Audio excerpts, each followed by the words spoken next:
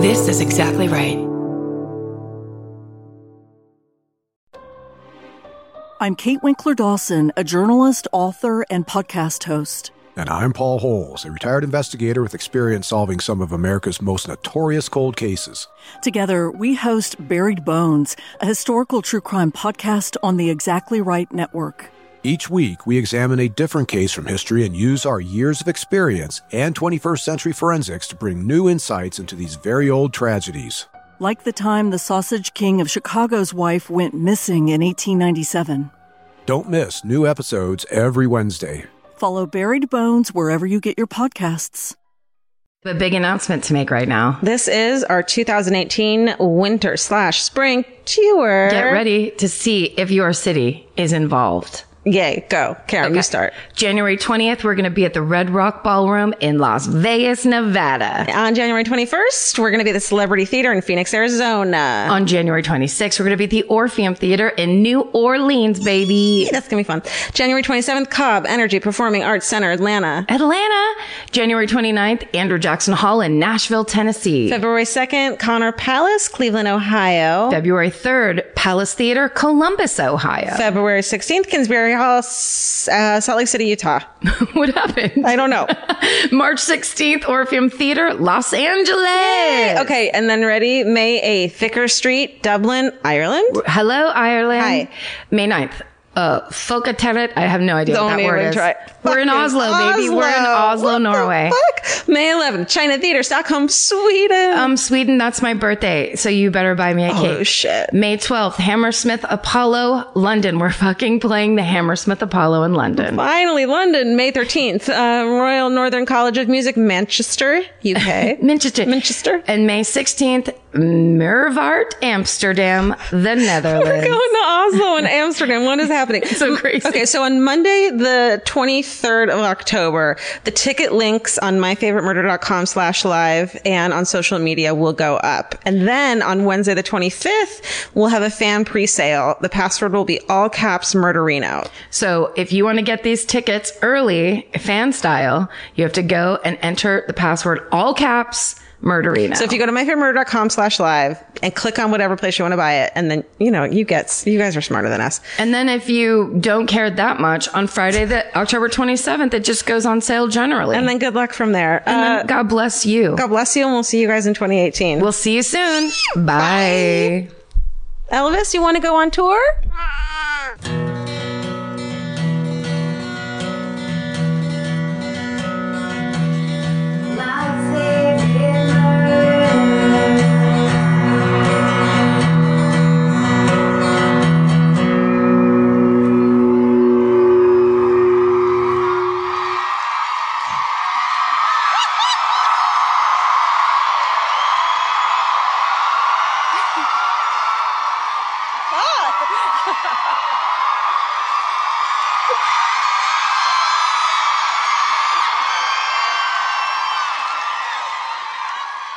What's up, Toronto?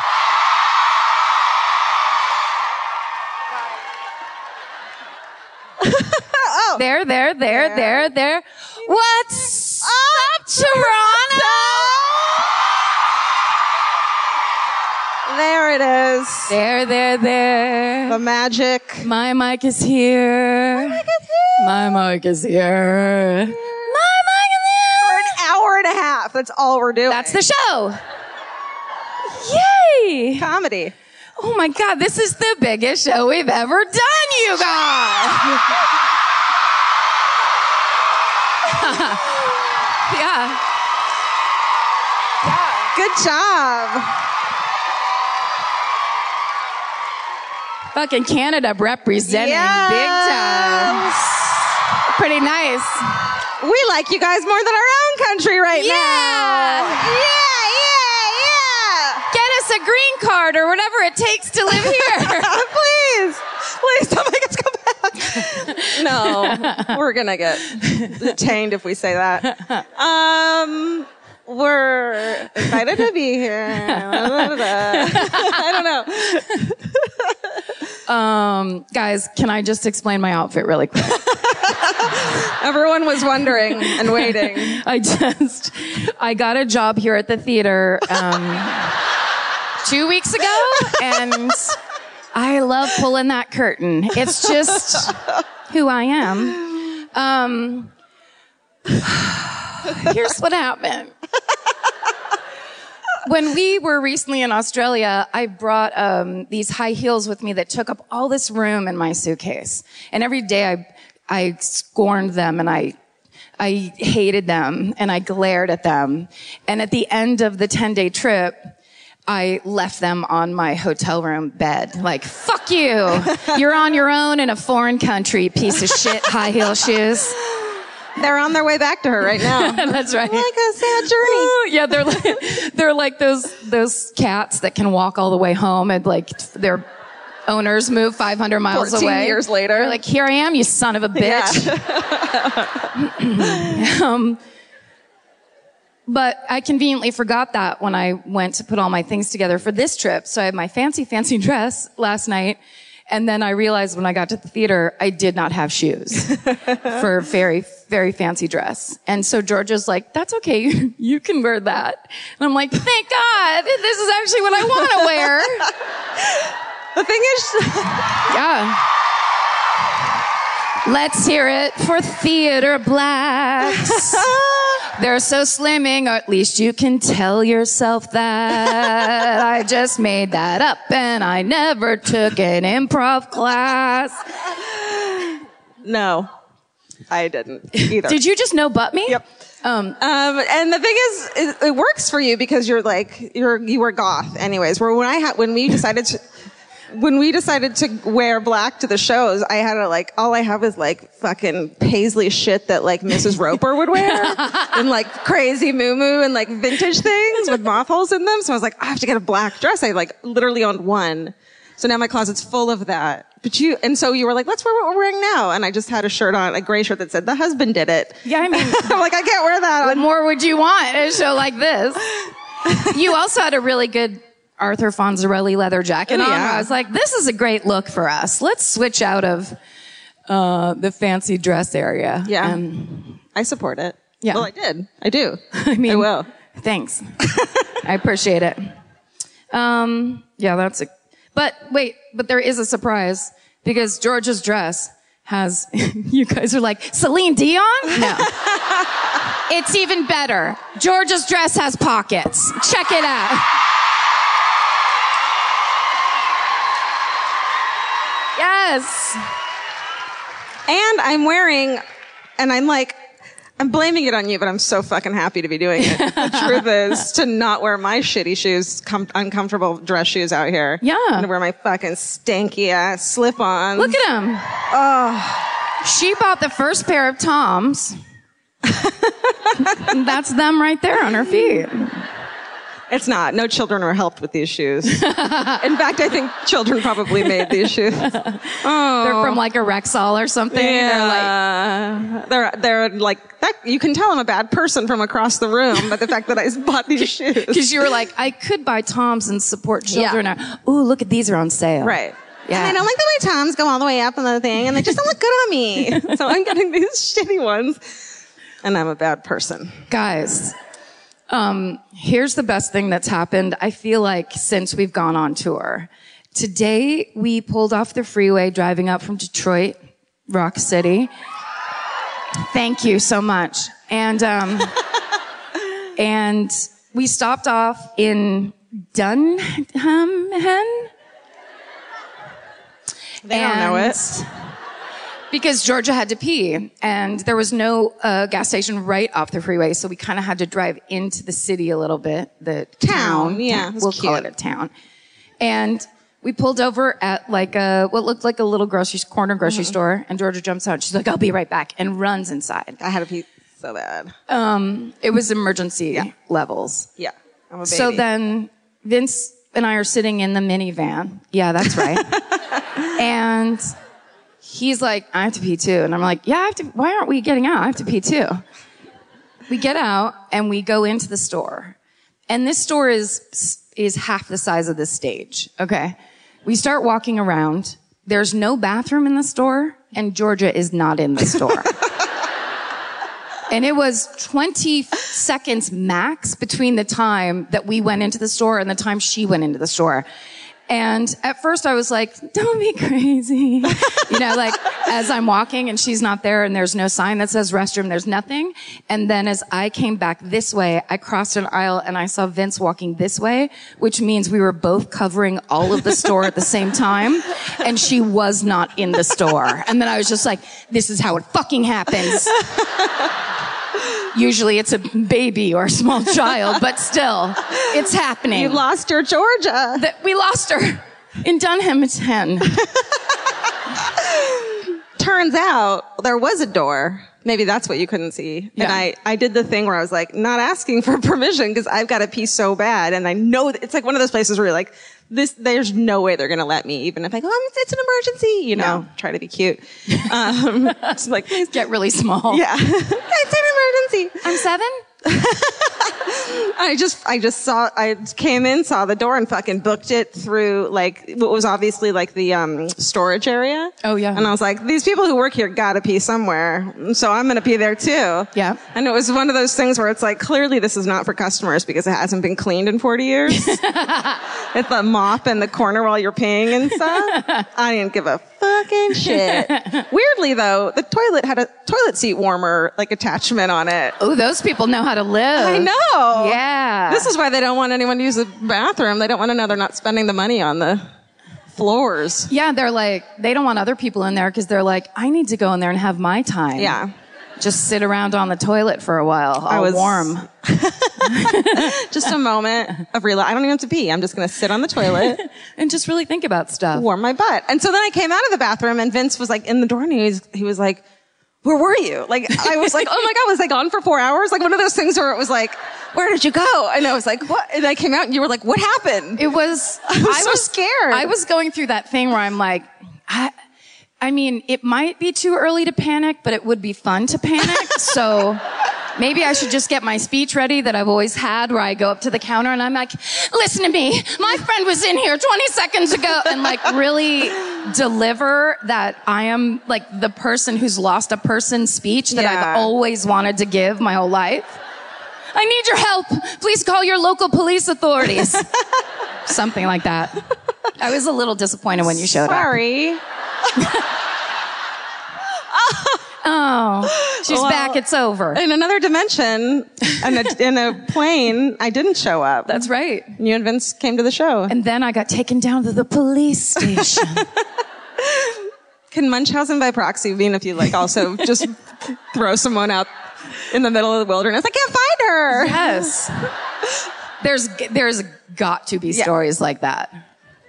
I guess a lot of them are like that. That's this podcast. Yeah. That's what this podcast is. That's what we do every week. Oh, by the way, this is the My Favorite Murder podcast. Thanks.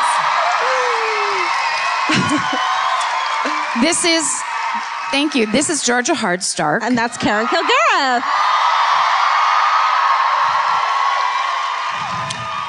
You guys are lucky because last night at the Detroit show, someone brought the mitten murderinos, they're called, because this is a mitten, I guess, and this is where Detroit is and shit, which I just think Vince points at random places on his hand when he's telling me about where we are. They brought us little flags, and so the entire show last night was just flag themed because we couldn't put the fucking flags down. It was so much fun. I don't know the last time you've waved a tiny triangular flag. Not a rectangular one, not anything about countries or nations or citizenship, just a little triangle one that's just about like something you like. I'm telling you, do it as soon as you possibly can. I was out of my mind filled with joy. Yeah. I was just like, yeah. But it was only like this big. It was like that big. I'm telling you, during the whole show, we were both fucking doing it. That was the show. They didn't get a murder. They just got dancing with flags. In the middle of the show, as I was reading my very serious and horrifying murder, Georgia goes, oh my God, red flag, and holds it up because it was a red flag. She had just been like, and he took out a life insurance policy, and I was going to go, red flag. Red flag! Red flag! It was really exciting for me and no one else. I love those moments when you realize other people are way smarter than you, and you're just like, yes, I'm 7 beats behind. I love this. I get what you did. Oh my God.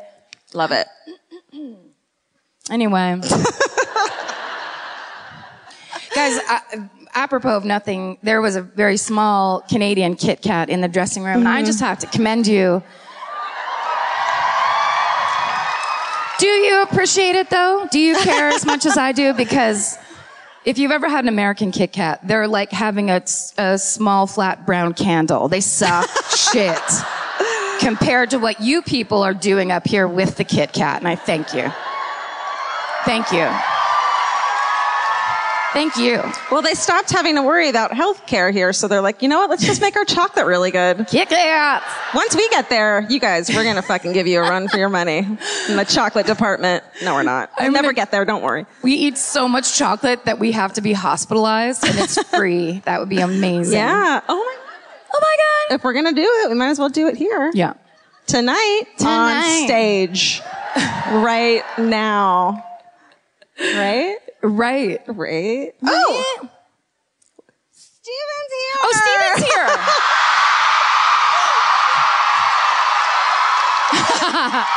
Look at him. Look at him. Baby. Look at him. Let the people look at you. Yeah. Wave to the people.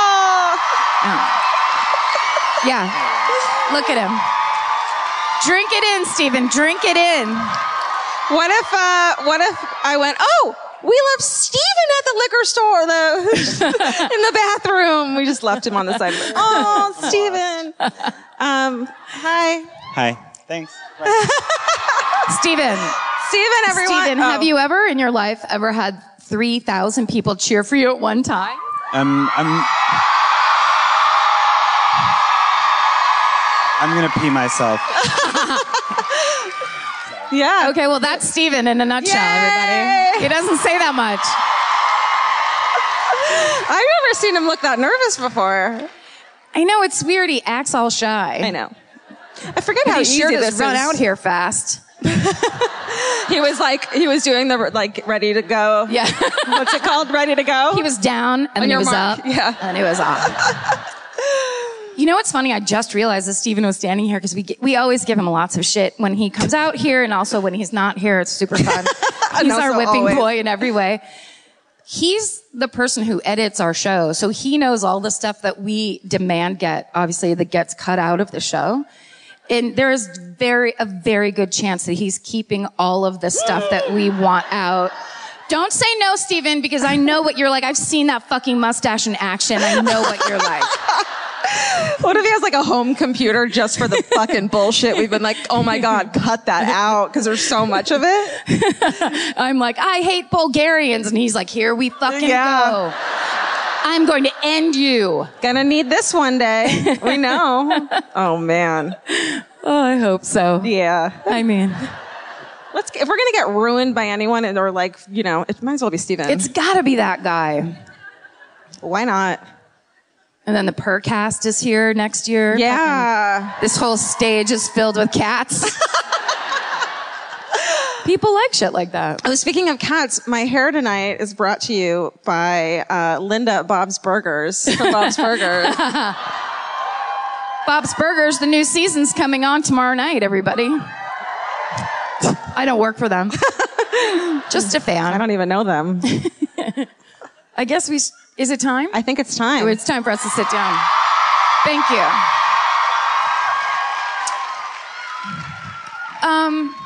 I think it's hilarious that actually is like a applause cue for you guys. It's precious. Yeah. Any bit of extra clapping that we can milk out of you, we absolutely will. Definitely. Oh. Thank you. Our lifeblood is renewed.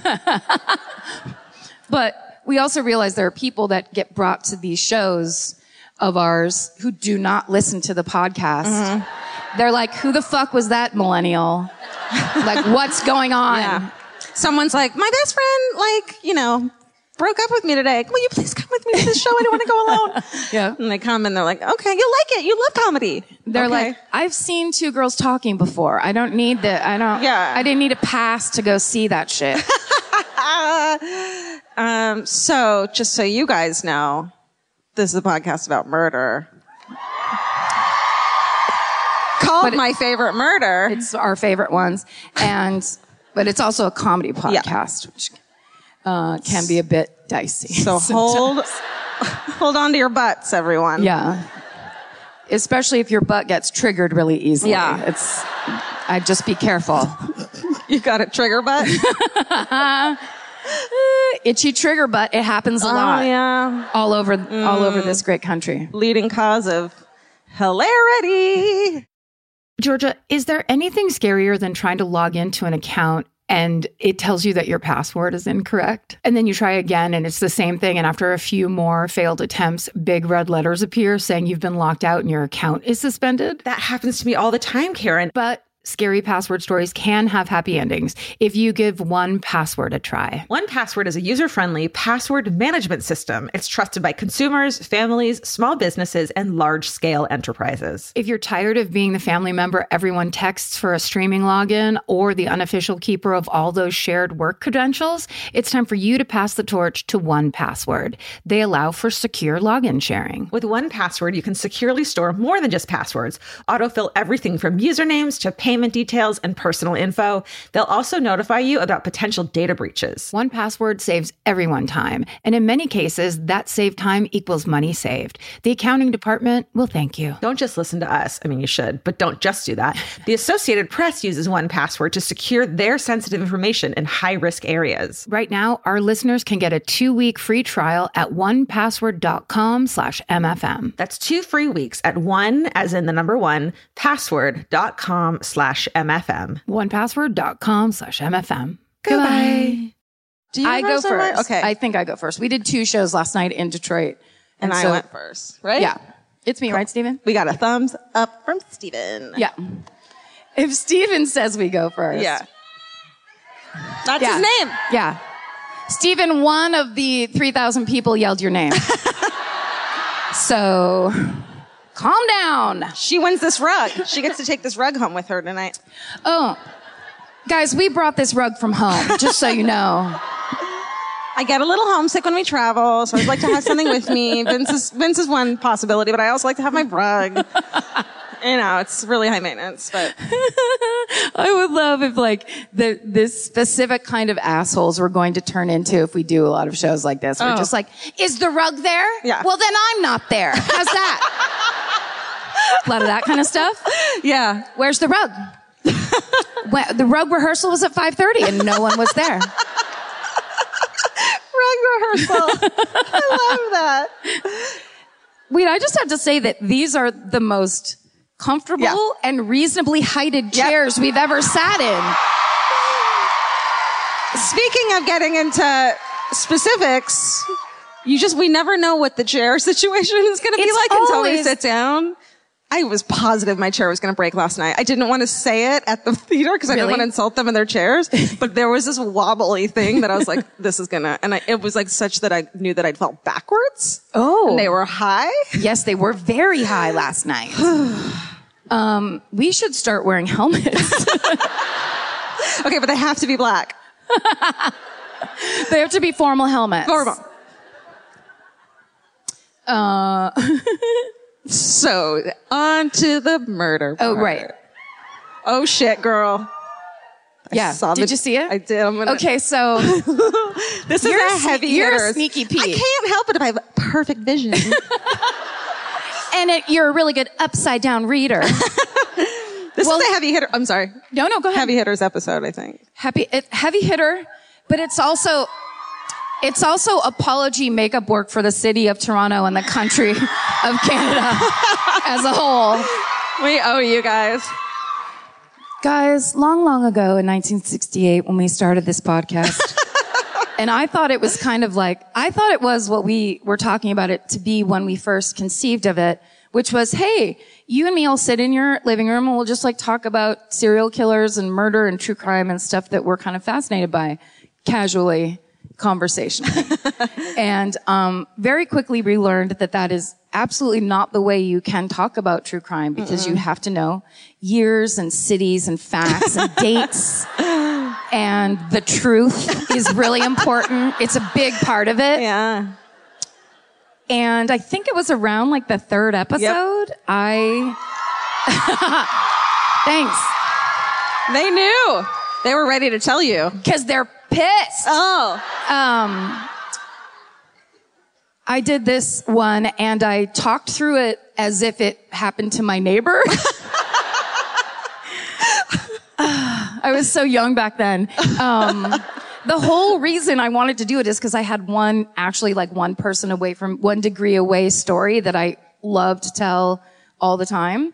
And that's what I was building the whole concept around, but like I didn't do any research at all. And I remember some girl emailing or tweeting, but she was just like, that was horrible. And then I was like, yeah, that was horrible. You're right. And then this whole time I've been saving it to come to Toronto to redo it. Because I felt bad.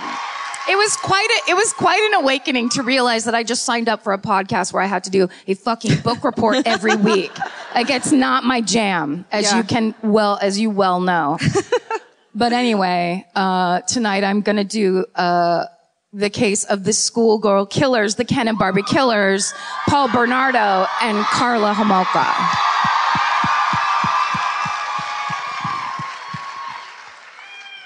For visitors, boyfriends, girlfriends, people who've never come before, dads, we're not cheering for the murderers. We're not. It feels like we are. And I understand why that would bother a person and maybe scare them to death. That's not what's happening. At least with me. I shouldn't speak for everybody. All right.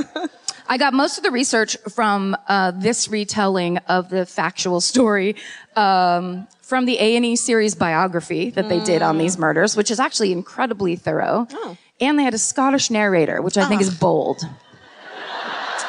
Definitely. The Canadian guy was sick that day. The Canadian guy that they had for it. Well, it was YouTube, so it's international, I guess. Okay. Unless they do only Canadian YouTube here, that's the thing they don't tell you about Canada. They fucking take over your YouTube. And the internet, this site can't be seen, Canadian. Sorry about that. Okay. The other chunk of information or bunch of information that I got was I stumbled upon this amazing article on a website called The Walrus. Yeah. It's so good. That's a good one. So a woman named Stacey May Fowles wrote this. She is from Scarborough. She was 11 years old at the time that the Scarborough rapist was at the height of his reign of terror. And she wrote a beautiful article that I highly recommend you go read called Boy Next Door. It's amazing. I cried at the end. It was really fucking great. And it made me really happy. And I stole. Okay. Okay, so Paul Bernardo was born 1964 in Scarborough, Ontario.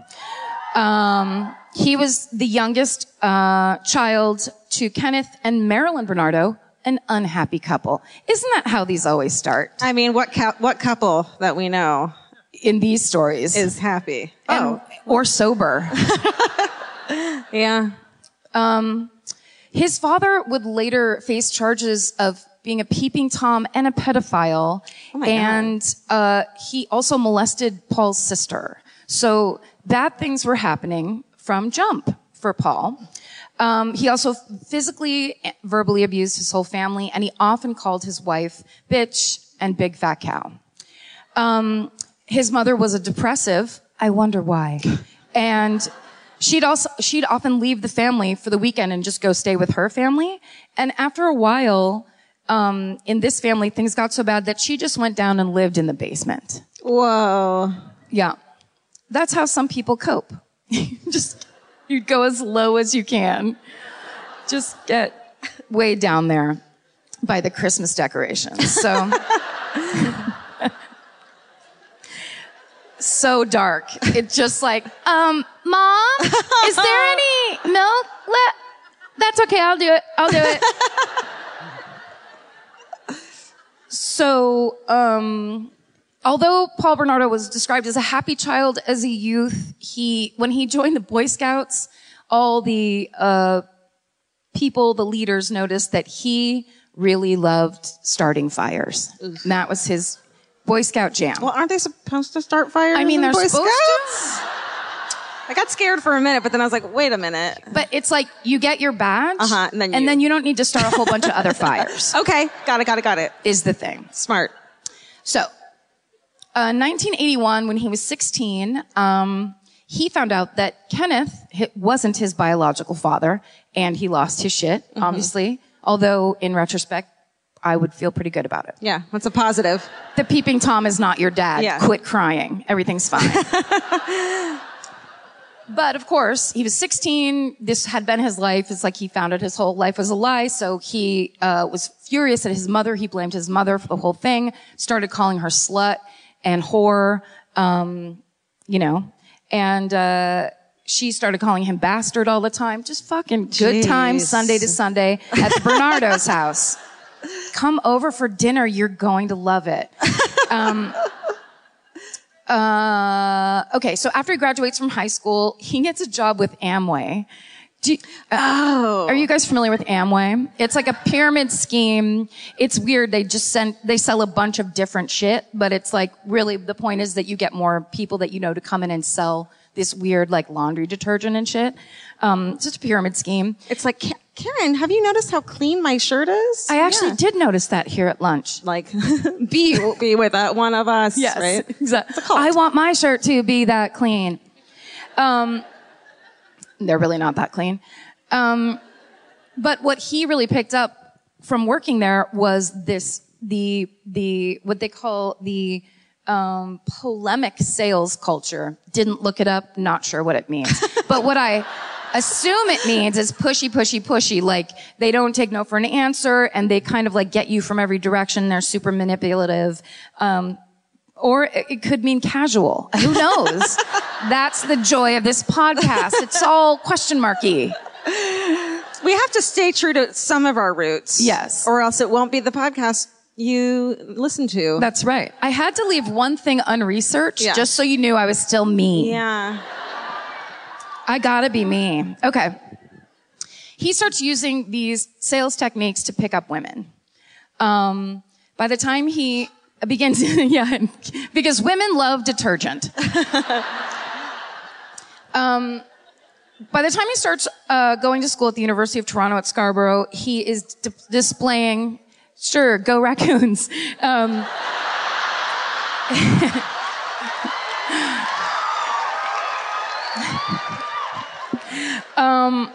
He's displaying all the signs of being a psychopath. Charming, outgoing, life of the party, but also an incredibly sinister dark side that only a couple people know about. Like his girlfriends who keep on breaking up with him. All of his relationship time lengths just keep getting shorter and shorter because women go out with him and they're just like, sorry, you're not allowed to call me a slut. I've only known you for 3 days. Okay, we'll see you later. He actually threatened to kill a couple of his girlfriends if they ever told how abusive he was to them in their private life. Oh my God. He was fixated on conquering women. He was just obsessed with picking them up, having sex with them, and then making them do whatever he wanted. All right, so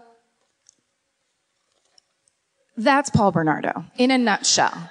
I'm sure there's tons of other things to say about it, but now, Carla, this is because that obsession that he had, making women do whatever he wanted, that's where Carla Homolka comes into the scene.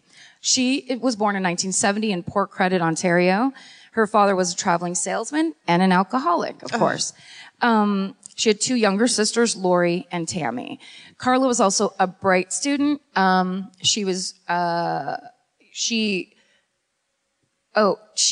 father was a drunk that would insult the whole family, and then he would go down into the basement. What the fuck? Isn't that fucking weird? Yeah.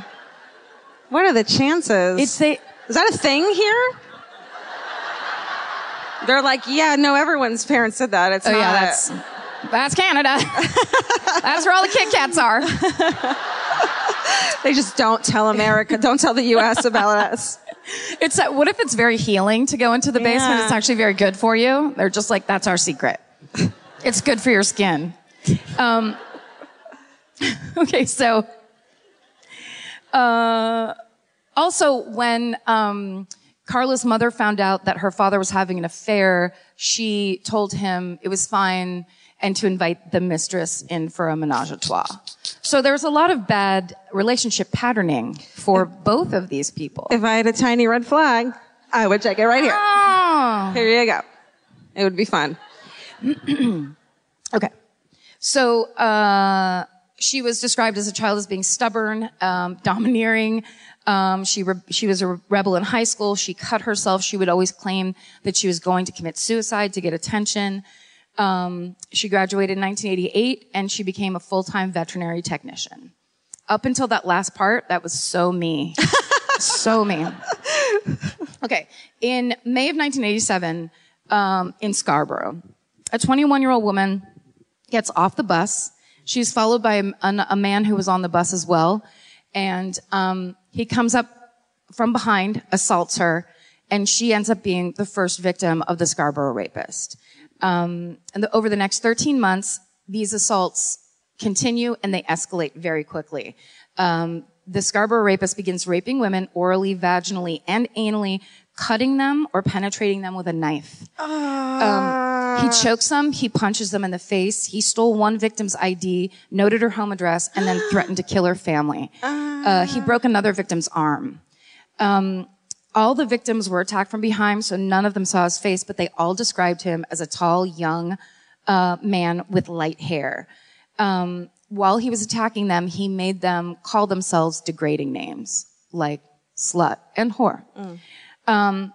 So the police call in the FBI immediately to profile this rapist, which is a great move. And they bring in FBI agent Greg McCreary. You have seen this guy on every crime show there is. He is the guy, he's the FBI agent with the gray hair who looks really tired of crime.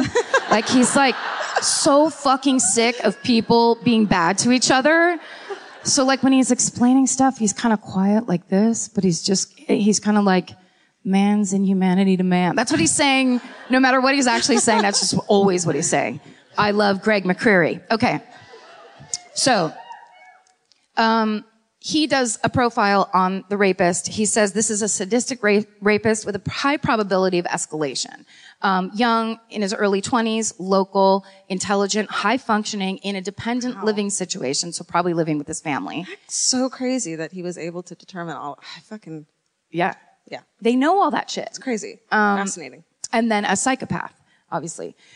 So in April of 1988, a 19-year-old woman is attacked after getting off the bus. She was actually pulled between two houses and raped and yelled for help, and the people in the houses heard her and didn't respond. No, guys. Yeah. That's not how we do it. No. So the next month, the total number of known Scarborough rapist victims had risen to 7. So this is a little bit crazy. Constable Vic Clark told the press, quote, "Don't expect people to watch out for you if you happen to come back at 1 a.m. in the morning off the bus." Ooh. Like the police? Right. Like the police. He said, "It'd be nice to think that you can go anywhere you like nowadays, but don't put yourself in a vulnerable position. Hold your hate, because the same month, Alderman John Mackey proposed a curfew for women. Oh. For women. Finally. Get them off the street. We've been waiting to be told what time we're safe. Just the logic there is, yeah, you're curfewing the gender that is not raping anybody, okay? No. Come on. In a refreshing turn, the Toronto Transit Commission instituted its Request Stop program, right? So, which meant that women who rode the bus at night could tell the bus driver, "You can drop me right here in front of my fucking house," and you didn't have to wait till the next bus stop, so that women could get delivered exactly to where they needed to be. Wow. That's what you do. That's problem solving right there. Moving here immediately. Okay. October 17th, 1987, Carla Homolka is now age 17, and she meets Paul Bernardo, age 23, in a hotel restaurant in Scarborough. 2 hours later, they're having sex in her hotel room. Which, no judgment. Hey, look. Yeah. If it were anybody else, we'd be into it. The friends who were with both of them that day said that the chemistry was palpable, like it was in the air, and like it always is when two psychopaths meet and fall in love. So, Stephen, will you put up that first picture of the happy couple? Oh, Barbie and Ken. Look at those warm, welcoming eyes on both of them. They're just... Wouldn't you love to sit in a hotel restaurant and stare across at her satanic eyes, and then his, whatever they're doing, eyes? And his tiny, tiny teeth with a fake smile surrounding them. He's like, this is what humans do when cameras come out. This is it. Happiness. Well, Carla's family thinks that Paul Bernardo is great. They don't mind the age difference. Her parents don't mind the age difference. He's smart, good looking. He's trained to be an accountant. Her sisters think of him as the brother they never had. Soon, he's coming to her. She still lives with her parents. And soon he's driving to her house, like a couple times a week. I think it was an 80-mile drive, from Scarborough to St. Catharines, which is where she lived. She brags to her friends about how mature her 23-year-old boyfriend is. Within a year, she's confiding to them that he has become verbally abusive to her. Oh, fuck. But she always forgives him. December 24th, 1989, they take a trip to Niagara Falls, and they get engaged. Did someone applaud? No. I think someone took their compact out of their purse. Because they have something in their eye and like... They're like, I love love and I don't care.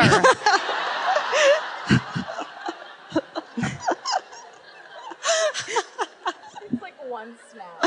And she's just like, shit. Okay, so they plan to marry in spring of 1991. The family's thrilled. In May of 1990, which is 6 months later, the Scarborough police release a composite sketch of the Scarborough rapist based on all of the victims, telling the police sketch artist. So can we see that composite sketch? Oh, I'm so excited. Oh, Stephen, creepy. I wish you would have cropped that up a little higher. Fucking. Why do we pay you? Oh my God, he left. He ripped off his mustache and left. He looks like a fucking Nazi youth. He looks like he's in the style council. He looks... Can I add another one? Yeah. He looks like when you walk by like a cheap hair salon and they have photos in the windows of what people... Yeah. This is called the Scarborough rapist. I hate to say it out loud, but I love the Scarborough rapist look. Is it wrong? I think the sweep over would look great on my giant forehead. Okay. Well, here's what's crazy is Paul Bernardo's friends and his coworkers see this and they're like, ring, ring, ring, 911 or whatever it is in Canada. Hello. Get me the fucking police right now. Shut up. A ton of people that he worked with and that were friends with him called the police and were like, that's Paul Bernardo. And can we do the side-by-side comparison? Yeah. Yeah. Oh, shit. I don't see it. No, I'm just kidding. Fuck, man. Okay. So the police bring him in for an interview. He's polite, he's charming, and he's calm, like any good psychopath would be. He volunteers his DNA. What? It can't be you. They collect hair, blood, and saliva samples that are sent to the lab where they will sit for 2 years. I don't like that. It's 1990.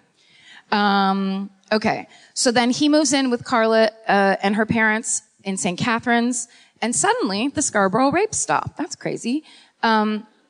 He tells Carla that, so this is where it gets, I mean, we knew this was going to happen, but this is so fucked. So he tells Carla that she can't give him the one thing he really wants, which is her virginity, because she already gave that away. So she can still give it to him just through the person closest to her. No. Her 15-year-old sister, Tammy. And Carla agrees. So on December 23rd, after the whole rest of the family goes to bed, Paul and Carla invite Tammy to stay up with them after and Carla has crushed sleeping pills and animal tranquilizers, that she stole from her job. Oh my God, as a vet? Yeah. It's so dark. Yeah.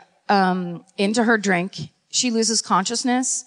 Carla puts a rag soaked with the drug halothane over her face. Paul rapes her. When Paul is done, he tells Carla he wants her to rape her. She does. All of it is on videotape. So, in the middle of that, Tammy begins to vomit and then choke on her own vomit. And Paul and Carla rush, put her clothes back on her, and then call an ambulance. In the early hours of December 24th, 1990, Tammy Homolka is pronounced dead. And aside from the mysterious burn marks on her face, which Carla and Paul say must have been rug burns, her death is ruled an accident. A month later, Paul and Carla move out of her parents' house in St. Catharines. They move into a 2-story house in Port de Lucie. I did it right? Good job. Thank you. Because I spelled it, it looks like DeLuise, kind of, a little bit. You just went for it? That could have, I really did. I'm proud of you. Thank you so much. It was really fucking scary. No, it's terrifying. There's so many people here. Like, right you guys made us not you guys, but this podcast has made us scared of saying places in this world. We never say it right, ever. Yeah. I mean, guess it's not your fault, it's our fault, but. Still, it's your fault. Okay, when they're in their own house, he starts physically abusing Carla. And then when she threatens to leave him, he reminds her he has a videotape of her killing her own sister, and so she has to stay. June 15th, 1991, Paul wakes Carla up in the middle of the night to tell her he has a surprise. He has kidnapped 14-year-old Leslie Mahaffey out of her own backyard. So this is super fucked. Leslie had gone out for the day. I think I read something where it said that she was at a friend's funeral and then she stayed out past her curfew. So she probably, like, if her friend died, she got drunk with her friends or something. And when she got home, it was past her curfew. Her parents locked her out of the house. So she went into the backyard, and that's when Paul Bernardo saw her, and he lured her into his car with a cigarette, offering her a cigarette. She was like, sure. And then he ends up kidnapping her and taking her to the house. Paul and Carla videotape themselves raping and torturing Leslie for 24 hours. Then strangle her, cut up her body, encase it in cement, and dump it in Lake Gibson. Fuck. 2 weeks later, on June 29th, 1991, 2 fishermen spot some strange blocks in the lake as they're fishing. When they look closer, they see the human flesh is sticking out of the cement. It's the body of Leslie Mahaffey. On the same day that her body is found, Paul Bernardo and Carla Homolka get married in a Catholic church in Niagara-on-the-Lake in front of 100 friends and family members. What in the fuck? When, in the special that I was watching, when it switched from that to the video of their fucking fucked up early 90s wedding, it, like, the version of chills I got were like, this is insanity. These are people who are completely cut off from any reality of what they're doing. It was horrifying. And the hair and the dress were so ugly. I'm sure that was part of it, but okay. Now Paul starts telling Carla that he wants her to invite Tammy's friends over to the house so that he can do the same thing to Tammy's friends. And she does. So they start drugging these girls that were friends with her sister. And a lot of these girls had no memory of anything happening. They only found out after the videotapes were found. And then they were informed that that had happened to them. Oh my God. Couldn't be darker. Okay, on April 16th, 1992, Paul and Carla are driving around looking for a new victim. They're just full-on fucking predators. They see a 15-year-old girl named Kristen French who's walking home from school. They pull into a church parking lot. Carla gets out holding a map, and then when Kristen walks by, she waves her like, sorry, I need to know directions, and they pull her into the car and kidnap her. But this time there's witnesses. So people saw people actually saw Kristen get taken, but when they report it to the police, multiple people say that it was a beige Camaro. So immediately the police realize a girl's been kidnapped, a girl's body has just been found, we've got something serious happening. They start, they put together what they called the Green Ribbon Task Force, dedicated to figuring out what the fuck is going on. And the Green River Task Force puts up this billboard immediately. Have you seen this car? Wanted in the abduction of Kristen French. And there's the Green Ribbon hotline. The only problem was that Paul Bernardo drove a gold Nissan. He did not drive a beige Camaro. So it was a huge mislead. April 30th, 1992, Kristen's body is found in a ditch in Burlington. She's clearly been tortured. Her hair's been cut off.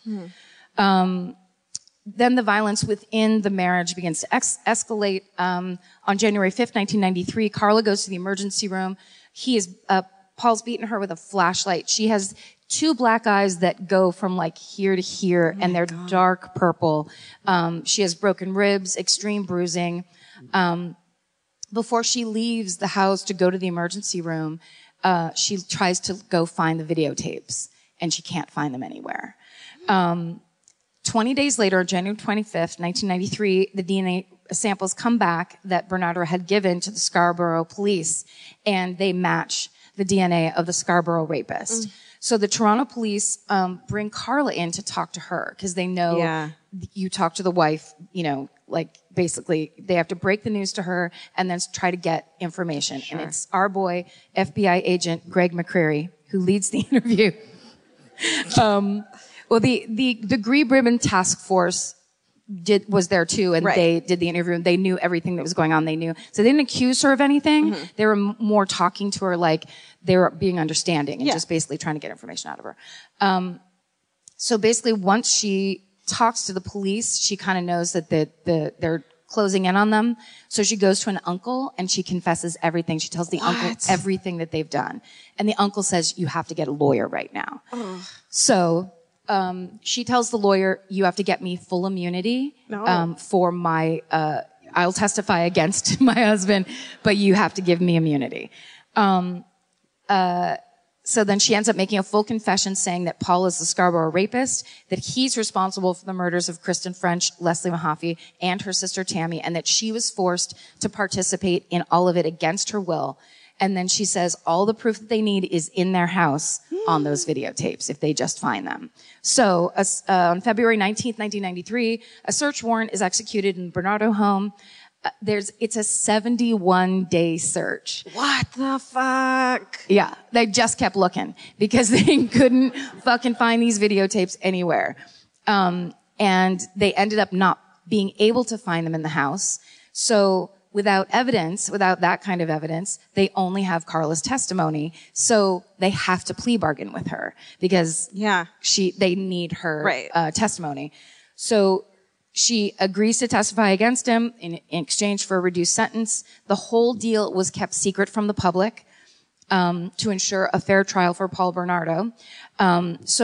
Reporters were allowed in the courtroom the day of her sentencing, but they were only allowed. It was a publicity ban. They called it, and they were only allowed to report on what the charges were and what the sentence was. They weren't allowed to report on anything else that happened. Why? So, of course, this made all the press go crazy of like, how bad is this? This must be the worst thing ever because they never do stuff like this.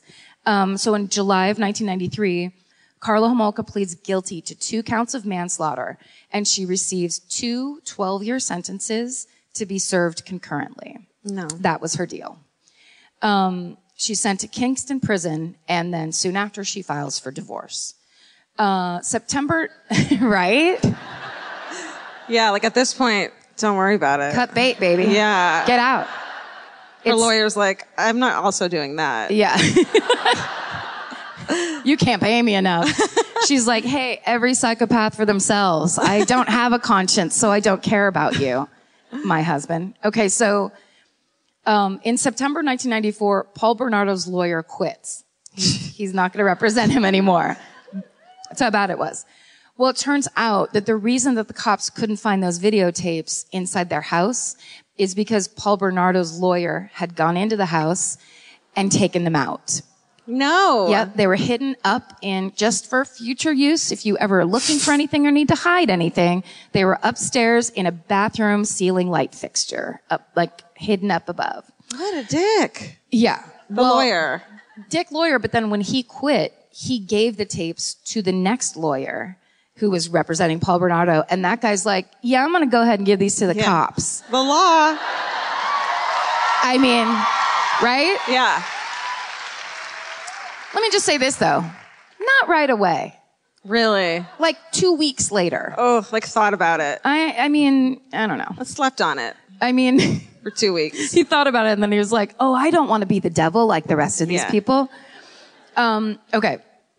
So, May 18th, 1995, Paul Bernardo's trial begins. Sorry. So once the police have the tapes, they have to look at them. They see what's on them. And they realize that her story of Paul being fully responsible for everything is a total fucking lie, and that she was happily participating in all of it in as coldly and horribly as he was. And that, yes, she was clearly an abused wife, but still on the videotape didn't seem to be having a problem with any of it. Yeah.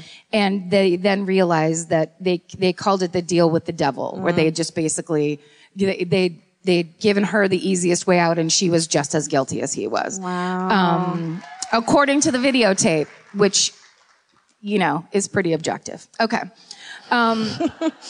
So May 18th, 1995, Paul Bernardo's trial begins. The defense claims that Carla was the one who turned Paul into a murderer. He was just a plain rapist before. But she fucking Yoko Ono'd that shit. She got in there and she fucked it up.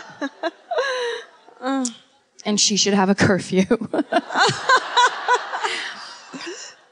then Carla gives her testimony. And then on September 1st, 1995, the jury deliberates for 8 hours and then finds Paul Bernardo guilty of all 9 charges against him, including 2 counts of first-degree murder. He's sentenced to life in prison without the possibility of parole for 25 years. No, that's not long enough. 1995. No. Do a little math. I can't. Okay. That's soon. Okay. He was also, a couple months later, declared a dangerous offender, which meant that he would likely spend the rest of his life in jail. Don't clap so fast. In 2001, an Ontario court ordered that all evidence from the Paul Bernardo, Carla Homolka cases be destroyed. So Leslie Mahaffey and Kristen French's parents and a bunch of the officers and the detectives that worked on the case went down and witnessed all of the pictures and all of the videotape and all of the evidence from the entire case, watched it all get destroyed. Which makes me very happy. Yeah. In 2005, 35-year-old Carla Homolka was released from prison after serving a 12-year sentence. What the fuck? Don't it feels like you're booing us? She moved to Montreal. She changed her name to Leanne Teal. Oh, we know who she is? Leanne Teal. That's what I would have changed my name to if I had to move away. Sure. Because teal's a great color, and Leanne is a name no one uses anymore. She got married, and in 2007, she had a baby. No. It was recently discovered that she was volunteering at her child's school. And in June, that school just released a statement, not naming any names, but saying that they do not allow anyone with a criminal record on their property. So she no longer volunteers for her child's school. Oh, do we have that? Stephen, do you have that picture of this is modern day? Oh, shit. I wonder, her at the school. Did everyone recognize her and know who she was? I think there's people out there that are like, excuse me, I know who she is. She couldn't move back to her hometown, which is what she was going to do when she first got out of jail. So she had to move to Montreal. What a monster. I mean, not that, I'm sure it's great. I love French people. But, she had to move to Montreal. She had to. FBI profiler Greg McCreary believes Carla Homolka may have been more psychopathic than Paul Bernardo, being that she was able to live with the murder of her own sister. You can't compare psychopathy, I don't think, but I like the idea that he was like, something to think about. And the whole time it's that thing where you're like, well, when battered women you have battered spouse syndrome, you're in that situation, what would you do? Yeah. Or what would you be forced to do or whatever. Then I read this piece of information that I thought was pretty bone chilling. When Carla Homolka was questioned and fingerprinted by the police, they noticed that she was wearing a Mickey Mouse watch that looked a lot like the one Kristen French was wearing when she disappeared. Just in case you had worries about Carla that she was being persecuted, I don't think if you were in that situation that you'd just be like, oh, a trophy. Yeah. Yeah. Okay. Fuck. My hands hurt because I'm gripping this microphone so tightly because I'm like, oh my God. Sorry, it's almost over. No. I'm in a good way. That's not a bad thing. In 2017, Paul Bernardo, that's this year. So he has served 22 years of his sentence already, which means that they're now starting to discuss parole issues. Despite being declared a dangerous offender, he is this year he's eligible for day parole, which means you get to leave jail and then come back in the evening. No, that's not how prison works. Well, everyone. The hearing was supposed to be in August and they pushed it to October. So, and it's happening on the stage right now. Ladies and gentlemen, let's all get up on stage and murder him. We cause a fucking Canadian riot like you wouldn't believe. That would be the most badass move of all time. Yeah. We made a ton of Canadians kill people with guns. Yeah. You wouldn't have believed it. Look under your seats, you guys. Guns. We brought Everybody them in. gets a gun tonight. Paul Bernardo's hearing will likely take place at the Millhaven Institute in Bath, which is near Kingston, which is where he has been serving his life sentence. He is eligible for full parole in 2018. So we'll see how it goes. You guys, don't do it. Please don't do it. Who here is deciding? Okay, so I just want to read you the final paragraph of Stacey May Fowles' article, because I loved it so much. It's this, quote, I came across a story that ran in the Star, published soon after the trial concluded, which argued that Bernardo was not the monster we wanted to believe him to be, but rather one of us, a product of our culture, a man groomed with a pervasive, violent hatred of women. Mary Lou McPhedran, a women's rights advocate, spoke of the insidious impact Bernardo had on our community, that he had created an ambient trauma even for those who had not been directly victimized by him. It is a wound that will probably never heal. The Bernardo case has been played out as a titillating drama, she said, and we fail to understand what it's done to us. Wow. That's it.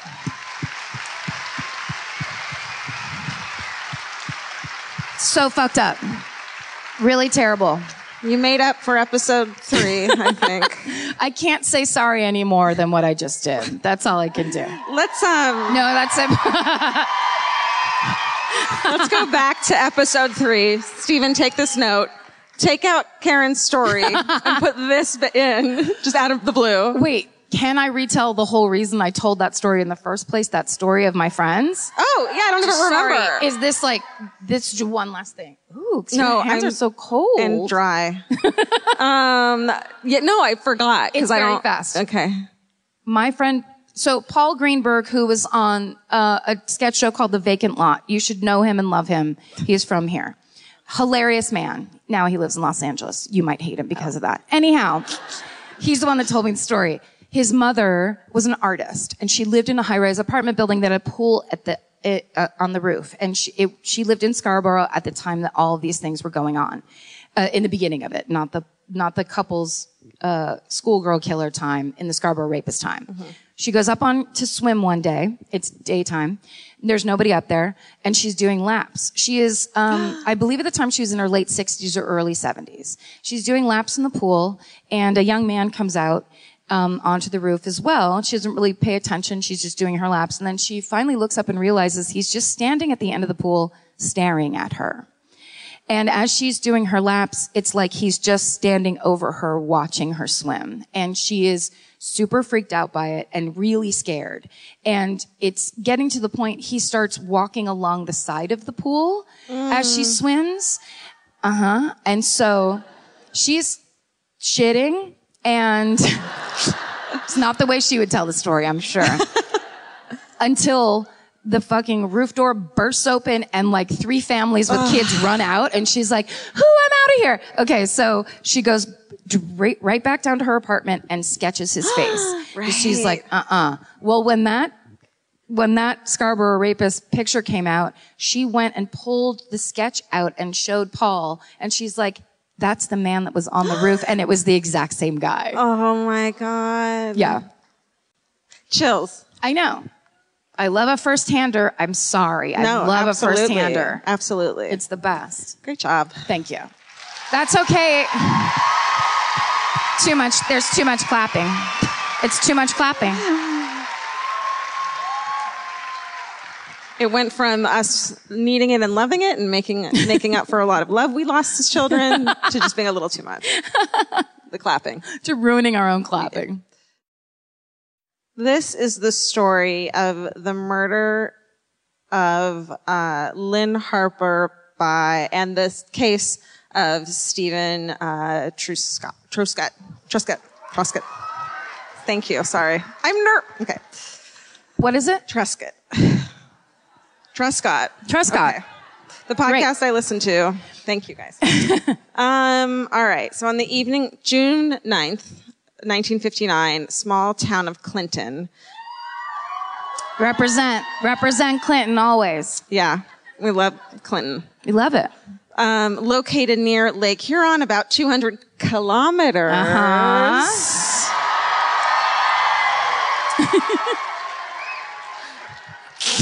How far is that? I fucking no don't know. idea. It's 200 kilometers. West of Toronto. The parents of 12-year-old Cheryl Lynn, so we're going to call her Lynn Harper, began to worry when their daughter didn't come home after her Girl Guides meeting. Around 11:20 that night, her father, who's an officer on the Clinton base, reported her missing. It's like a base town. Earlier that evening, around 7 p.m., Stephen Truscott, Lynn's, Stephen is Lynn's 14-year-old classmate. He'd given Lynn a ride home on the handlebars of his bicycle. Not home, sorry. He'd given Lynn a ride on the handlebars of his bicycle. And he's questioned by police because he was the last person to see her alive. And he said he took her to the intersection of Country Road and Highway 8. He left her there. He started to bike away, stopped on a bridge, turned around, and saw her get into a gray 1959 Chevrolet with an out-of-province license plate. I know. Sorry. I know.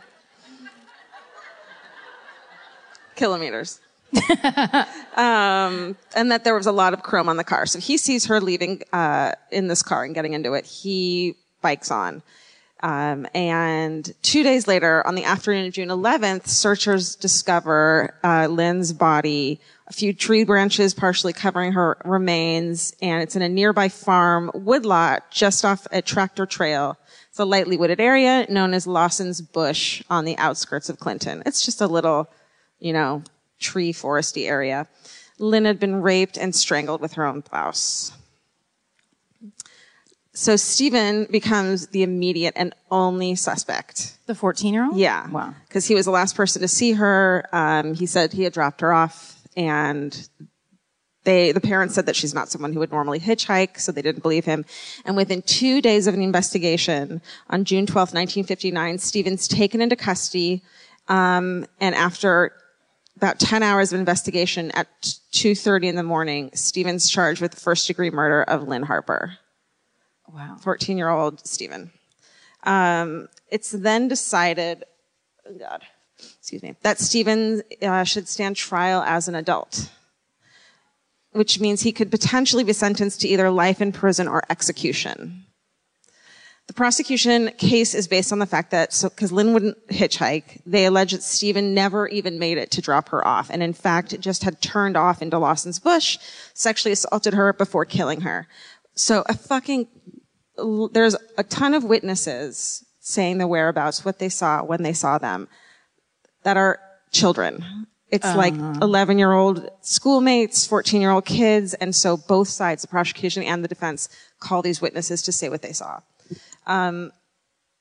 So, of course, on the prosecution side, they're saying that the kid who was walking home down the exact road never saw them ride their bike past, that kids who were hanging out at the bridge never saw them, or saw Stephen alone. And so one little girl claimed that she was supposed to meet him in the bush at the time that Lynn was allegedly killed. So he was supposed to be there anyways and probably was there, is what she said. Now, did they do any kind of questioning of these children where they said, are any of you liars? Are any of your pants currently on fire? Because that sounds like grammar school bullshit where you're like, when you play telephone, it always ends up Dolly Parton. Where you're just like, that's not what I said. Well, it's just so crazy because there's this really great documentary about it that I'll get to, but they talk to some of the kids and it's just like, remember this shit?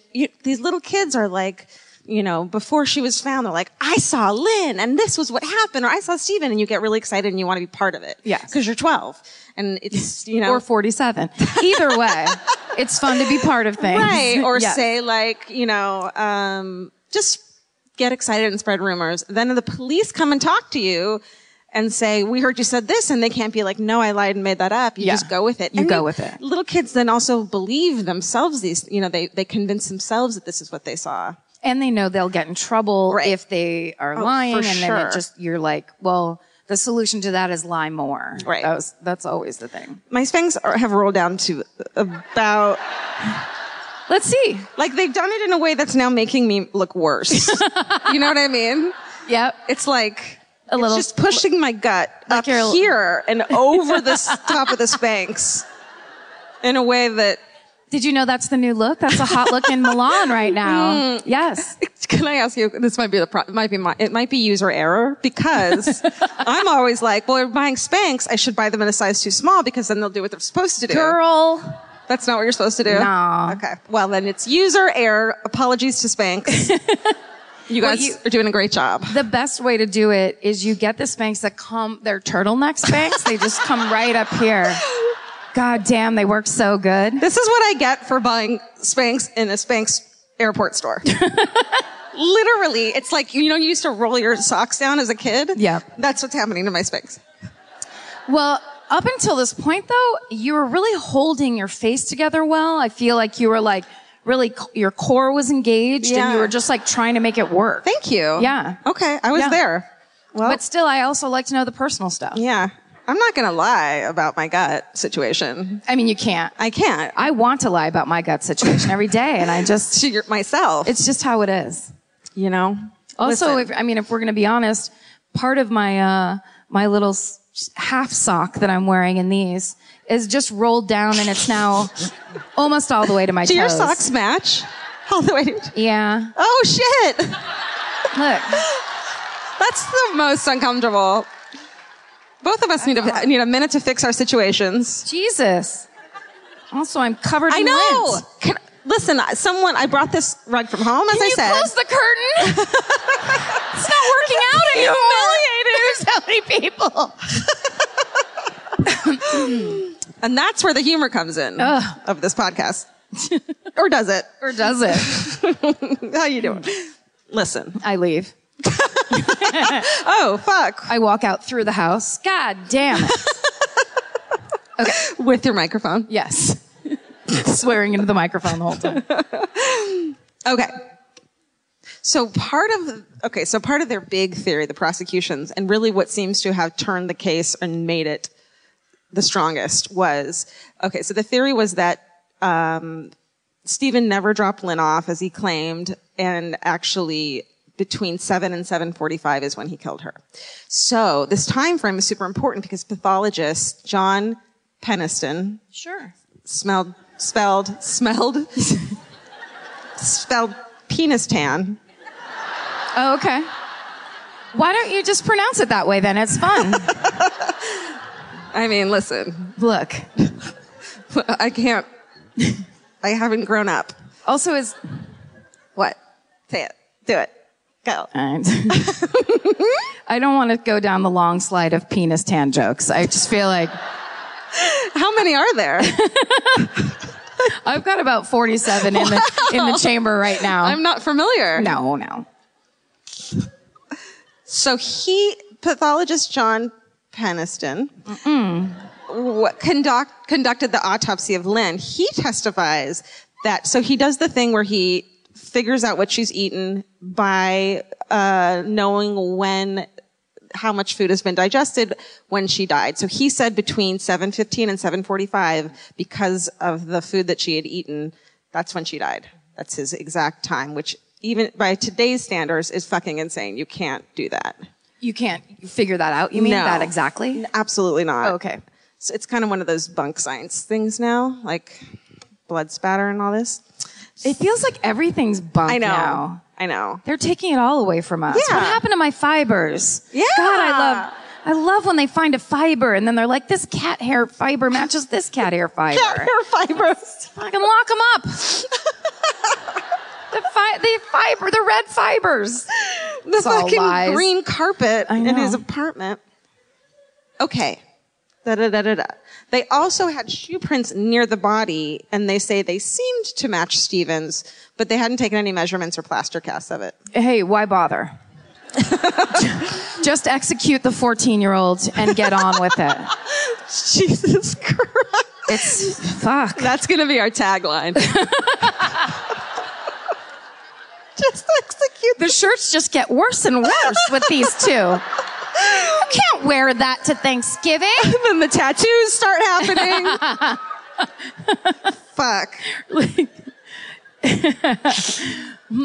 This is our job. I know. It's crazy. So good.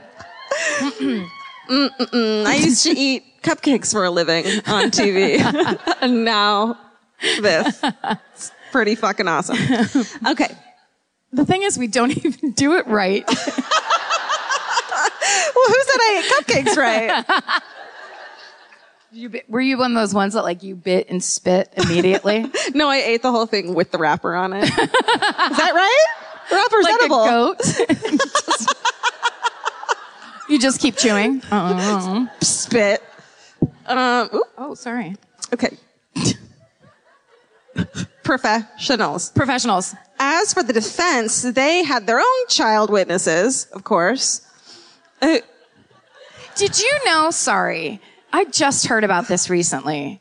Did you know at the end of World War II, Hitler had a child army that was fighting people? No. Did I dream that? No, I think because so many of the men of age were dead and they had lost so many lives, they were sending out, like the Hitler Youth where they were really into exercising in the 30s. And they were just like, put on a coat and grab a gun, now you're going out there. Fuck. Pretty sure. Watch the History Channel. It's not my area. Okay, sorry, go ahead. I just love the phrase child witness. Like, I'm already like, no, I don't need that. No. I don't need that witness. And then, I was at the bridge and get out of here. Yeah. So these child witnesses said that they had been underneath the bridge and actually had seen Stephen on the bridge. And at first, the prosecution was like, no way you could have seen him from that far away. And then they went and were like, oh, I see how you could have seen him from that far away. Now it all makes perfect sense. It all makes perfect sense. Yet still we might execute you. Yeah. Don't worry about it. Yeah. And so that all checked out. Witnesses also noted that Stephen, who met his friends by 8:00, seemed totally normal when they saw him. And no one had seen Stephen entering or leaving the wooded area where Lynn was killed. Okay, so despite all of this, on September 30th, 1959, after a trial that lasted 15 days, the jury found Stephen guilty. What? At that time, And you know how they announced it? how? It was like, my mother, yeah. What if there was a child judge? It's like fucking Bugsy Malone from the 80s. It's just children. Oh my God. Sorry. No, never be. I mean, I start now. I mean us, not you. Karen. Okay, so the criminal code required that a death sentence be imposed for murder. So the trial judge, imagine being 14, the judge says to you, you're going to die by hanging. what? Death by hanging. He appealed his conviction, unanimously dismissed the appeal. So then they commute it to just life in prison. So Stephen spends a decade in prison, and then he's paroled in October 21st, 1969 at age 24. So he gets out. And immediately gets drafted into Vietnam. Sorry. That would be a bummer. Sorry. I'm just running bad scenarios in my head at all times. I'm sorry. I mean, that's so fucked. It's his whole life. You go to jail when you're 14 and you get out when you're 24. I know. But then Lynn died at 12. It's so hard. And True. then what if he... Okay. And I don't know. I know. None of us know. And I think that all of Canada is like... It's like half and half who believes what happened, that he did it or he didn't do it. Right, guys? We're going to take a poll after. Yeah. Yeah. You have a little piece of paper under your chair. Yes or no? Next to the gun. All we want to know is yes or Don't mistake the two. Yes, please. Whatever you do. I know you guys aren't familiar with guns. They're not pens.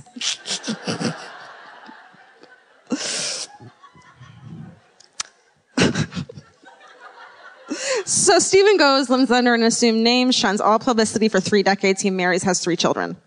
Then in a 2000 episode of The Fifth Estate, which is a really fucking good show, I somehow knew that you guys would love it because every article I read about this was like, The Fifth Estate, The Fifth Estate. And it was fucking good. It's a Canadian show? Yeah. And so he finally breaks his silence and he's on the whole show, like telling everyone what happened, telling the stuff. And all these, like, the kid witnesses are interviewed as adult witnesses. They're still kids. It's all Benjamin Button situation. Or there's, what if the adults are like, and then I saw Steven. And they're like a 49-year-old man. Jerry, focus, please. You have to look into the camera. We've told you 7 times. Stop eating Pez. Oh, do you have candy? Okay. So, Fifth Estate's investigation highlights serious problems with forensic evidence and showed that police were too hasty in laying charges in 2 days. In 2 days? Yeah. So by 2006, around this time, the scientists are like, wait a minute, we don't know, even now we don't know, when food breaks down in the stomach because it's based on so many things, age, gender, diet, stress level, all these things. So, one of the forensic dudes was like, really all we can tell is what they ate. That's all we use this for at this point. So they don't even use it, and then it can be, it can other so that's the Mr. Penis Tan. What? All of that and you landed at Penis Tan. Well, that's where everyone wants to land, really. It kind of sounds like it's the dirty country next to Afghanistan. Or it's like when you're a kid and you make fun of where people are from because you're a horrible person and an unreliable witness. You're like, you're from Penis Tan. Right? Yeah. Or kids mean to everyone? Or in Canada, are they do that? No, all the children are lovely here. Okay. So years later, in like the 60s, Penis Tan says, yeah, I was probably wrong about that. It could have been as much as 2 hours later when she actually died. Dude. I know. Get it together. And then so then these days, they examine the original evidence and conclude that Lynn may have died as late as 24 hours after being with Stephen. So it's a big window. We don't use that science anymore. Mm-hmm. And originally, I don't want to keep saying Penis Tan because I know it's an old joke at this point. You're forced. I mean, so Dr. Peniston originally offered 2 different times. Originally, he was like, could have been this time, could have been that time. And then it wasn't until they figured out when Stephen would have killed her that he settled on that time frame too. And it seems like he was like, had a change of heart at some point about not being a horrible person and came back It sounds on like that. he's just as suggestible as those child witnesses. He was a child forensic pathologist. Shit. They should not let 8-year-olds be forensic pathologists anymore. Never again. Doogie Howser? Don't. You ruined it. No. Okay. After, so Truscott's always maintained his innocence. In prison, he voluntarily submits to doing prison psychiatric probes, including truth serum and LSD. Wow. Which I'm like, I'll do that too. I mean, if you're in prison, hell yes. But he was so adamant. I mean, think of it. This is not a time when people were stoked about doing drugs. Well, as far as he knew, the 60s. Right. They like Not that. mystery drugs. Right. Yeah. But he was like, they were like, if we give this to you and you actually did stuff, I don't know if you guys have been on acid before, but you're going to fucking talk about it. And you're going to laugh about it. Yeah. And you're a monster. And it won't end for like 12 hours. It's so irritating. Yeah. And you're in prison? And you're in prison on acid. What a bummer. The last time, look, don't do acid. It's so lame. But the last time I did it, it's long ago. I was laying in bed and I couldn't sleep. All my friends were asleep. All the fun had ended hours before. And I was laying in bed looking at spinning Goofy faces. How fucking Like hacky Goofy, is that? Mickey Mouse? Yes. The dog. Oh, what a bummer. Yes. You're like, can I at least see something Just cool? spinning. And I was like, my arms crossed, like, I'm so lame. I love that you're even you're a critic of your own fucking Yes. vision. Trip. Lame. Stupid. Stupid. This is too commercial. Where's the local art that can spit in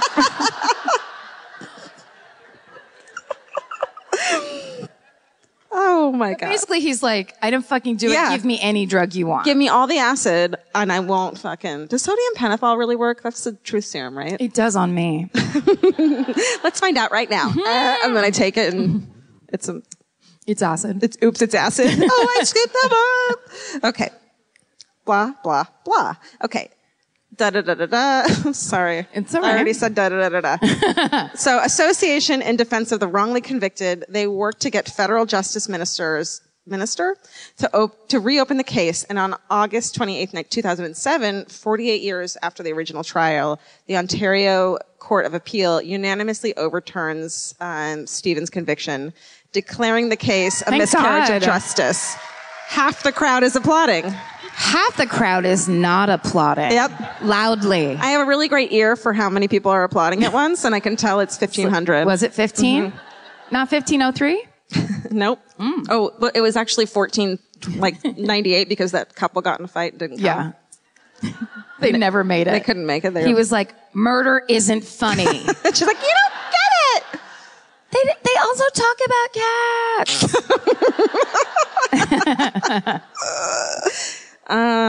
Okay. Miscarriage of justice. And okay. This is a really big point of contention for the people who, the other 1498 people, another couple got in a fight too, on your side. Stevens awarded $6.5 million in compensation. Holy shit. Yeah. And so clearly people are pissed about that who believe he did it. Oh, yeah. As well as the fact that, it's given.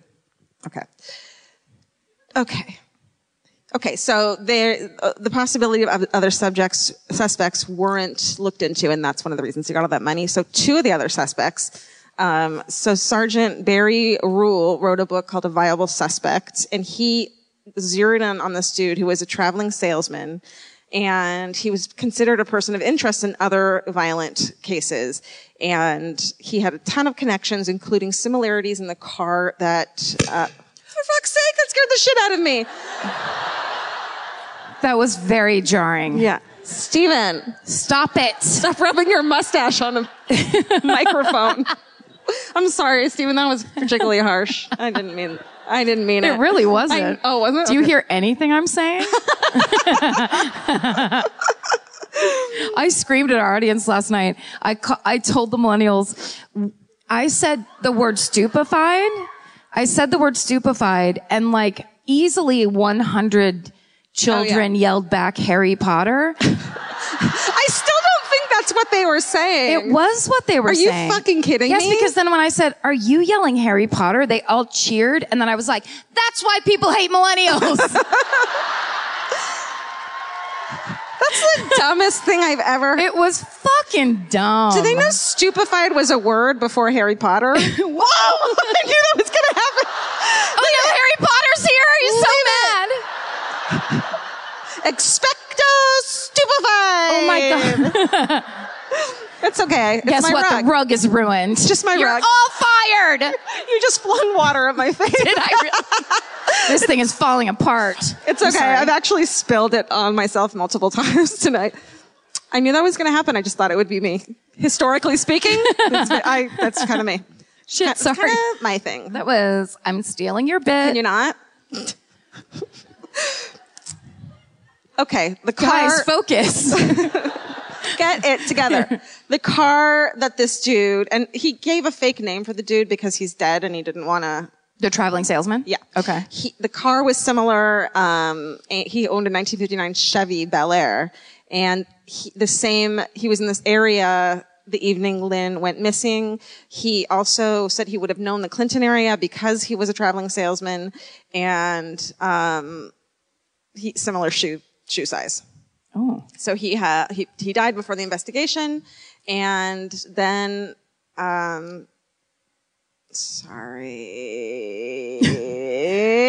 okay, there was a farmer who owned the property where Lynn's body was found, and he said he saw a strange car parked near his fence the night of Lynn going missing. And the officer on duty, who was near the Royal Canadian Air Force Base, wasn't interested.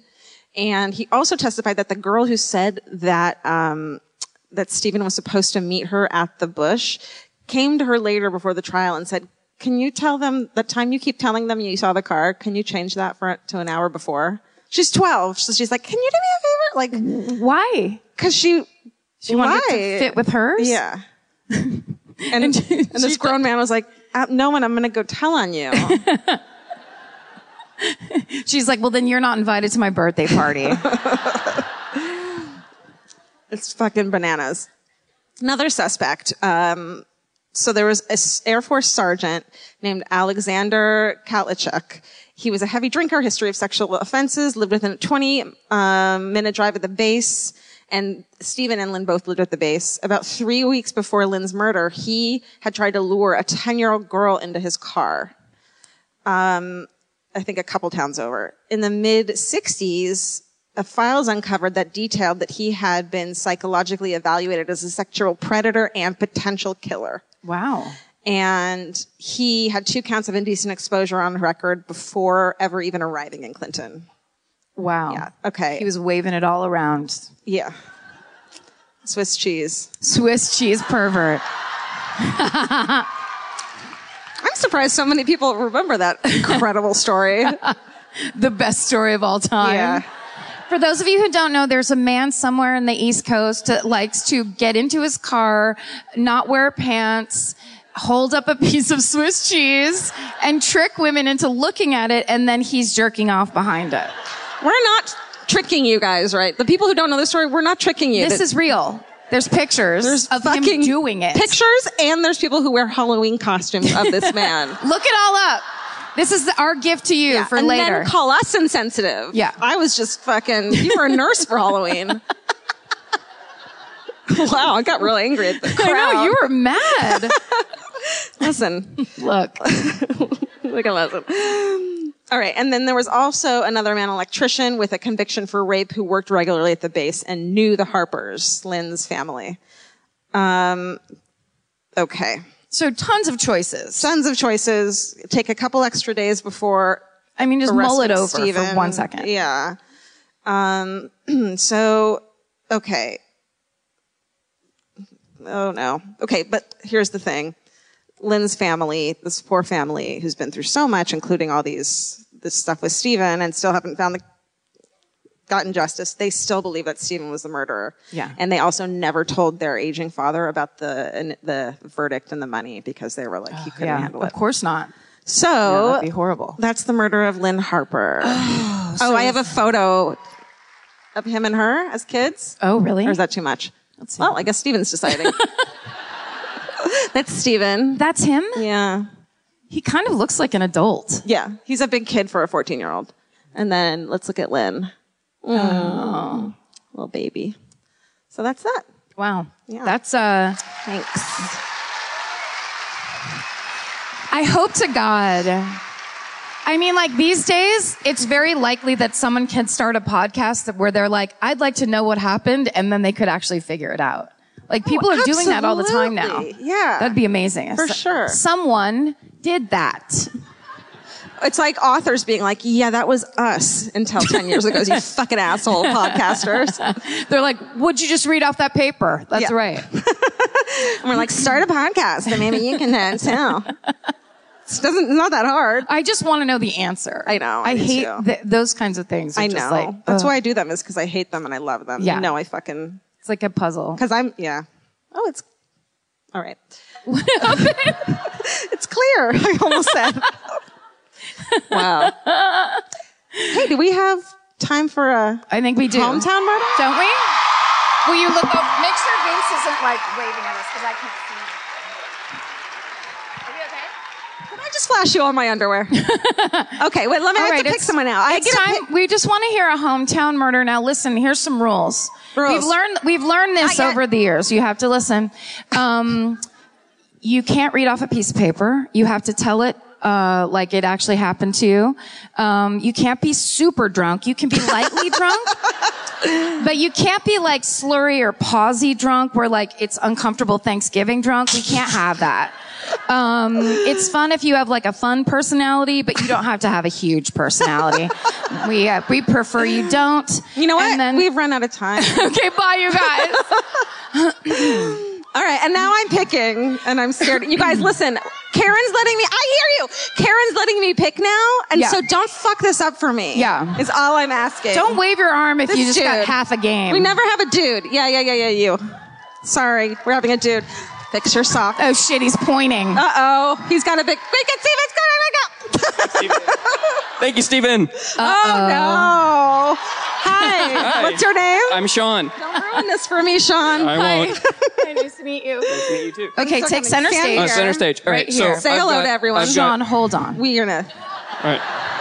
Where are you from? Deep breath. I am from Bala, Muskoka, or like Bala, Ontario, Muskoka. Awesome. Where is it on the mitten? Okay. Oh, up over there? Yeah. Okay. All right, so it's about 200 kilometers. Toronto. Okay. All right. So I don't actually remember the names of these people. Oh, Jesus. Well, then you're in the right place. Perfect. All right. So it involves a man from Bracebridge, Ontario. Perfect. So he moves to Toronto, and he's a bodybuilder, and he wants to be like a fitness instructor and everything. And then he meets this high school dropout exotic dancer drug dealer. Yes. Said very well. We're off to a great start. Good yes. combination. Here we go. And so they hit it off. They get together, and then they start partying like there's no tomorrow. Cocaine everywhere. Just great times all around. Well, times. Okay. They end up actually fighting so much after a little while that they get kicked out of multiple apartments, and then he eventually gets arrested or get up on charges for something. So he does the best thing he can do, and he skips town to go and live with mom and dad, and he brings the woman with her. The mom and dad don't like him, or don't like her. They kind of like him. They don't like the exotic dancer drug dealer? Okay. Yeah, I know. Go figure. I mean... So from there, after a little while, they get their own place, and then they get kicked out. And they a bunch of other places. It was actually so bad, they're fighting, that a landlord gave them $900 to move out. Fuck. That's never happened in the history of apartments. No. I'm going to try that next time I want to break a lease. Good luck with that. Yeah. They actually ended up having a kid at this point, and and like I said, they were fighting. She actually got charged with assault on him because he threatened to call child services because she was apparently a bad mother. So His fatherhood had nothing to do with it. no, Okay. nothing. Okay. So she starts getting bored of him, starts sleeping around, and then actually develops a plan to move. But they were behind on rent so much that he actually had to go to court and like do a bunch of legal stuff. So she got her shit together and planned to move out. On the day that she was planning to leave, he had to go to court, but he came home early, caught her, and they got fighting, obviously. As they do. As they do. And what ended up happening was he ended up hitting her in the head about 3 or 4 times. After the first time, she actually tried to block the blows and ended up breaking some of her hand bones. All right, so from there, she's obviously dead after the 4th or 5th blow. Oh, okay. Right. I'm sorry, spoiler alert, she dies. Okay. Shit. So he does what any rational person would do, is he goes to Home Depot and buys 4 or 5 gallon drum buckets and matching lids. And now he's working for a construction company at this point, so he goes out, puts the body in the trunk with the four bins, and drives out to a former customer's place. It's a cottage. No one's around. It's March, I believe, at this time. And no one's around. Cuts up the body, puts it in the pails, calls a friend, says, "Hey, man, I got to get out of my place. Can I store some stuff in your storage locker?" Can I store some buckets? Don't worry, the lids match. Don't worry, it gets worse. Always. So while he's working on another job at a different cottage with the guy, he ends up sneakily building a crate in which to store these 4 buckets. From there, so over the course of the time, he builds this crate, puts the buckets in, seals it up, leaves. 3 years later, the crate was noticed by the homeowner. Oh my God. Where was it? In the backyard? No, so it was like, it was kind of like over, so there's a porch kind of thing, and there was like a crawl space. Yeah. So it's like next to the house. No, it was under the house, under the porch. Ooh, he was working on the house and he was like, "Oh yeah, I fixed that thing," that and you then need me to fix. Puts a dead body into the house, essentially. Oh my God. So you're like, yeah, I'm telling you. Story. That's what I'm saying. Like I said, 3 years later, the homeowner notices this crate, and he asks his handyman around from the that works around the place, "Hey, what's this crate doing?" And he's like, "I don't know." And cracks it open, and smell of death. Yeah. Oh my God. So who was... Please right now say, "I'm that handyman." Yeah. Are you? Even if you have to lie, it's the best ending of all time. I'm that handy. Yes. No. Ow. So he got really stupid with because he said the guy that killed his girlfriend, he actually used her cell phone for calls, sold her clothes, because he did initially say that she just ran away. Right. But so they eventually tracked it back to him, and he was convicted in May 2013 he got charged with second-degree murder. So that's automatic death, or not death, sorry. It should be. Automatic life in prison with chance of parole after 17 years. So he's eligible for parole in 2030. Wow. Well, good. Wow. So that was great. That's my hometown murder. That was amazing. Now you don't have to read that one because I emailed it to you. Oh no! Thank you so much. Thank you. That was great. Great job. Thank you. Yes. That's how you tell a hometown murder. You can just take your time and tell it. I'm just kidding. I'm giving you shit. Yeah. You guys. No, lights down. My God. No, that's beautiful. This has been really incredible. I mean, it really is so fun.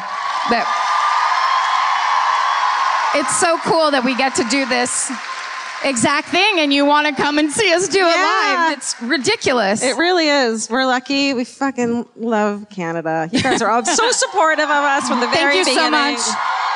Thanks for coming out. Yeah. Thanks for getting the tickets. Thanks for making the effort. Thanks for listening for as long. Thanks for listening so long that you know I fucked up Paul Bernardo. Thank you. It And the means the Swiss world to cheese me. guy. Right? Thank you, guys. So stay sexy. And Don't get murdered. Bye, guys.